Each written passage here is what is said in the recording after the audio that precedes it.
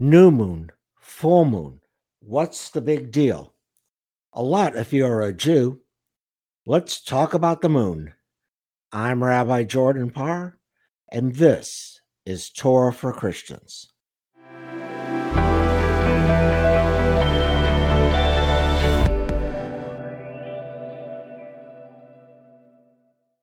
Welcome to Torah for Christians. I'm Rabbi Jordan Parr. Why is Rosh Chodesh, the first day of the month, so special? Simply put, ancient Jews lived their lives according to the cycles of the moon. Counting the months was essential to maintain the agricultural calendar, as well as determine when the holidays should occur. Failure to know either could lead to disaster for the people. Counting the lunar cycles, for example, helped to determine when to plant crops, or when an animal was old enough to be sacrificed, or even when first fruits could be brought to the temple. It also helped to determine who could or could not serve in an army, or how far along a woman was in her pregnancy. All these things and more depended upon counting the lunar cycles. I often say that biblical holidays fall either on a new moon or a full moon, or they are dependent upon another holiday that does fall on a new or full moon. For example, Rosh Hashanah is a new moon holiday, the first day of the Hebrew month of Tishrei. The Torah tells us that Yom Kippur must fall 10 days later. This is but one of several times that we see one holiday tied to a new moon celebration and another tied to that one. An example of a full moon festival determining another festival is Pesach, Passover. Pesach falls on the 15th day of the spring month of Nisan. The Torah commands us to celebrate Shavuot 50 days later. Rosh Hashanah, the beginning of the religious year, is the only major new moon holy day on the Jewish calendar. Sukkot, Pesach, and Purim are all full moon holidays. Yom Kippur and Shavuot are tied to other holidays, as we just saw.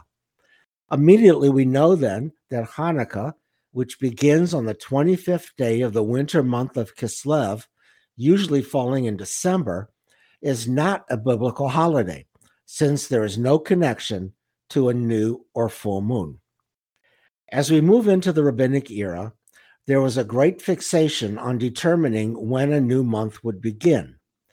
In our last podcast, when we talked about the Jewish calendar, I mentioned that the rabbis would declare a new moon upon the testimony of two witnesses. Once they declared the new moon in Jerusalem, the rabbis would order a bonfire lit on Mount Scopus.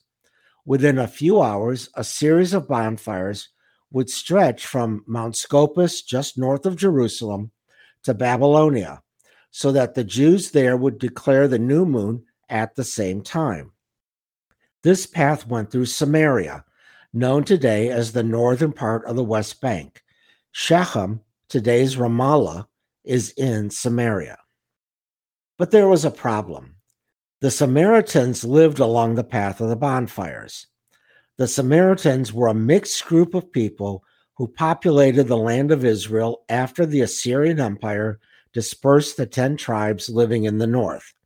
Some Samaritans were Jews who remained in their land, but most of them were from other places in the Assyrian Empire. You'll recognize the term from the parable in the Christian scriptures.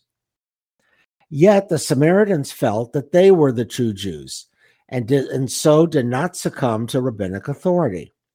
Today, Samaritans are a small group of people who still live in the West Bank and celebrate their quasi-Jewish practices on and around Mount Gerizim.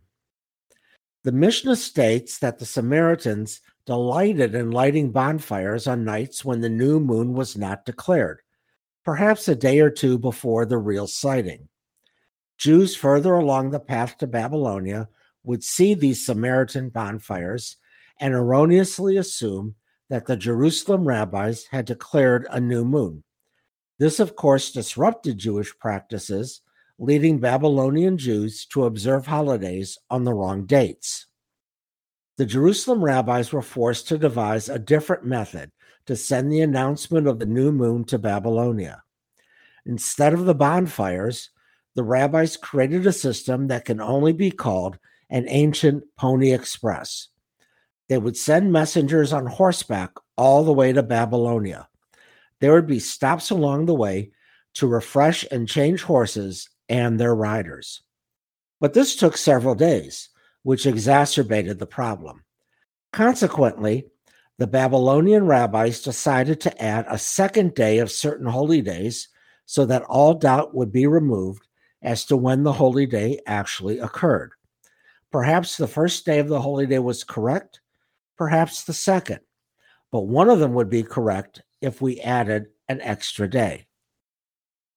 In Jewish practice, we are commanded not to do any work on Shabbat, of course, but we are also commanded not to work on Rosh Hashanah, Yom Kippur, the first and last days of Sukkot and Pesach, and on Shavuot. Except for Yom Kippur, since the rabbis knew that a 2-day fast was impractical and would never be observed, the other holy days were doubled. There would now be 2 days when no work could be done. From that time on, most Jews observed 2 days of Rosh Hashanah. The rabbis added an extra day to Sukkot and Pesach so that we could observe the 2-day holidays when no work could be done. Shavuot became a 2-day holiday as well.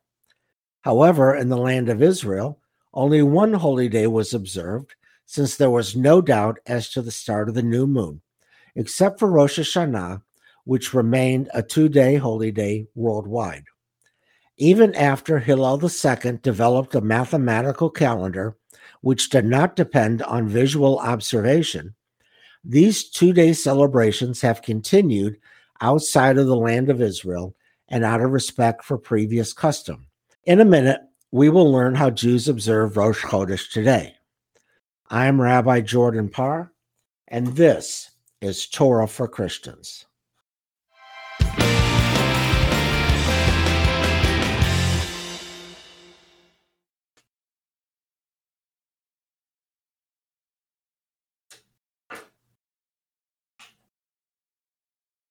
Welcome back to Torah for Christians. I'm Rabbi Jordan Parr. Before we return to our discussion of Rosh Chodesh, I want to thank you for listening to this podcast. Please remember to review and rate this episode on Apple, Spotify, Facebook, or whatever service you are using. Also, please go back and listen to previous episodes if you have not done so already. And if you would like to read my weekly Torah study, please go to Bible Stories They Never Taught You in Religious School, available for free on Substack.com. How do we observe Rosh Chodesh today? Frankly, it's not a major holiday, but there are still specific synagogue observances. First, on the Shabbat prior to the advent of the new moon, a special prayer is recited during the Torah service announcing the date of the new moon and the name of the coming month. Then on Rosh Chodesh itself, we read a special Torah portion, no matter the day of the week, and recite a series of festive psalms called collectively the Hallel, Psalms of Praise. And unless the day falls on Shabbat or is Rosh Hashanah, we can still work on this day. But perhaps the most important aspect of Rosh Chodesh is that it has become a woman's holiday. The lunar cycle has long been associated with a woman's menstrual cycle.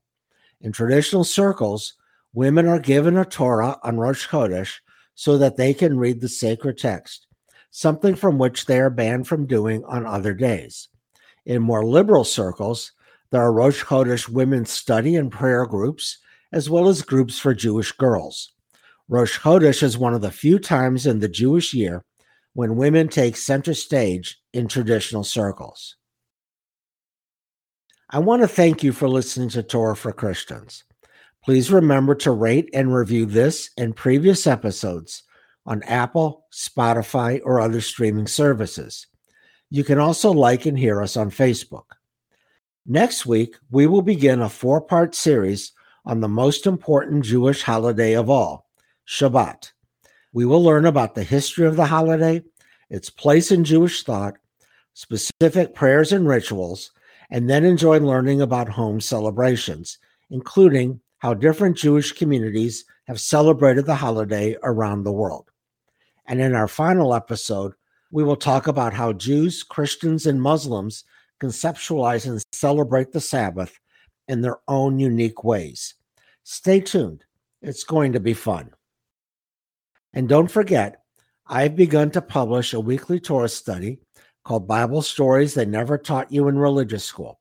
It's available for free on www.substack.com. You can also sign up on Substack for the newsletter to appear every Friday in your inbox. Have a wonderful week, and remember, Inei matovu mena'im, shevet achim gam yachad. Behold how good and how pleasant it is for us to dwell together as one. Lehitraot, till we meet again.